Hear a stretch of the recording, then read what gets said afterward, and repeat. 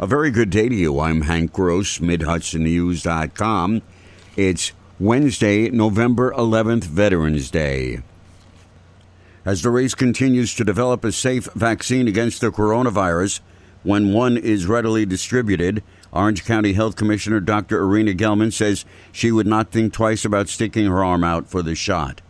Some have said they would wait to see if side effects develop, but Gelman says in the U.S., UK, and other developed nations, the testing has been extensive. The vaccine trials have undergone phase 3 clinical trials where you have thousands and thousands of participants, and they're solely geared. So right now we're really waiting to see the long-term efficacy and safety. Unfortunately, countries such as Russia and China bypassed those phase 3 clinical trials and just decided to administer to their population at large instead. Pharmaceutical giant Pfizer announced just days ago that it has developed a vaccine that can be up to 90% effective in preventing the virus. Ulster County Executive Patrick Ryan is concerned that as the coronavirus pandemic kicks into high gear around the country in the second phase, his county could face renewed spikes. He said his residents must keep up their vigilance to avoid catching the disease.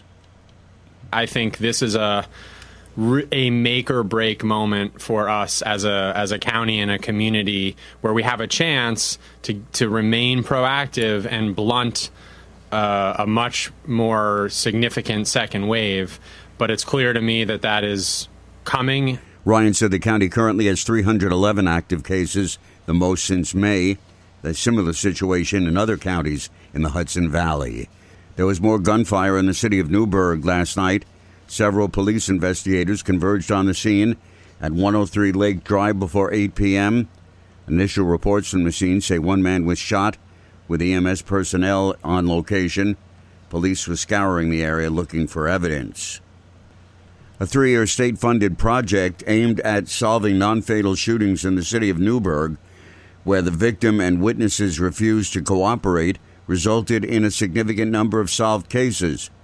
The State Division of Criminal Justice Services provided the resources to pay for a district attorney's investigator, a Newburgh City detective, and a crime analyst to investigate those crimes, and the joint effort brought the solution rate up to 40% from a previous 14%.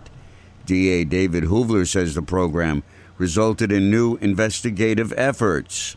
Along the way, we found a lot of factors that showed us how to close these non-fatal shooting cases, i.e. doing more narcotics cases, the ways and means that we interview people and how we would go back over time, particularly when people were not cooperative. We found a lot of new ways to do things and a lot of innovative ideas. The state has since discontinued funding the program, but Hoovler says he will continue it with local resources, although at a reduced level.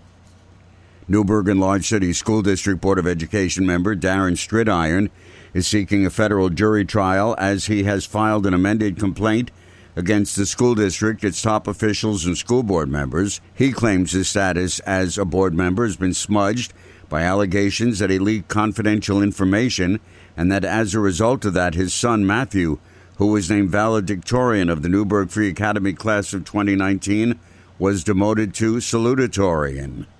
I'm Hank Gross, MidHudsonNews.com.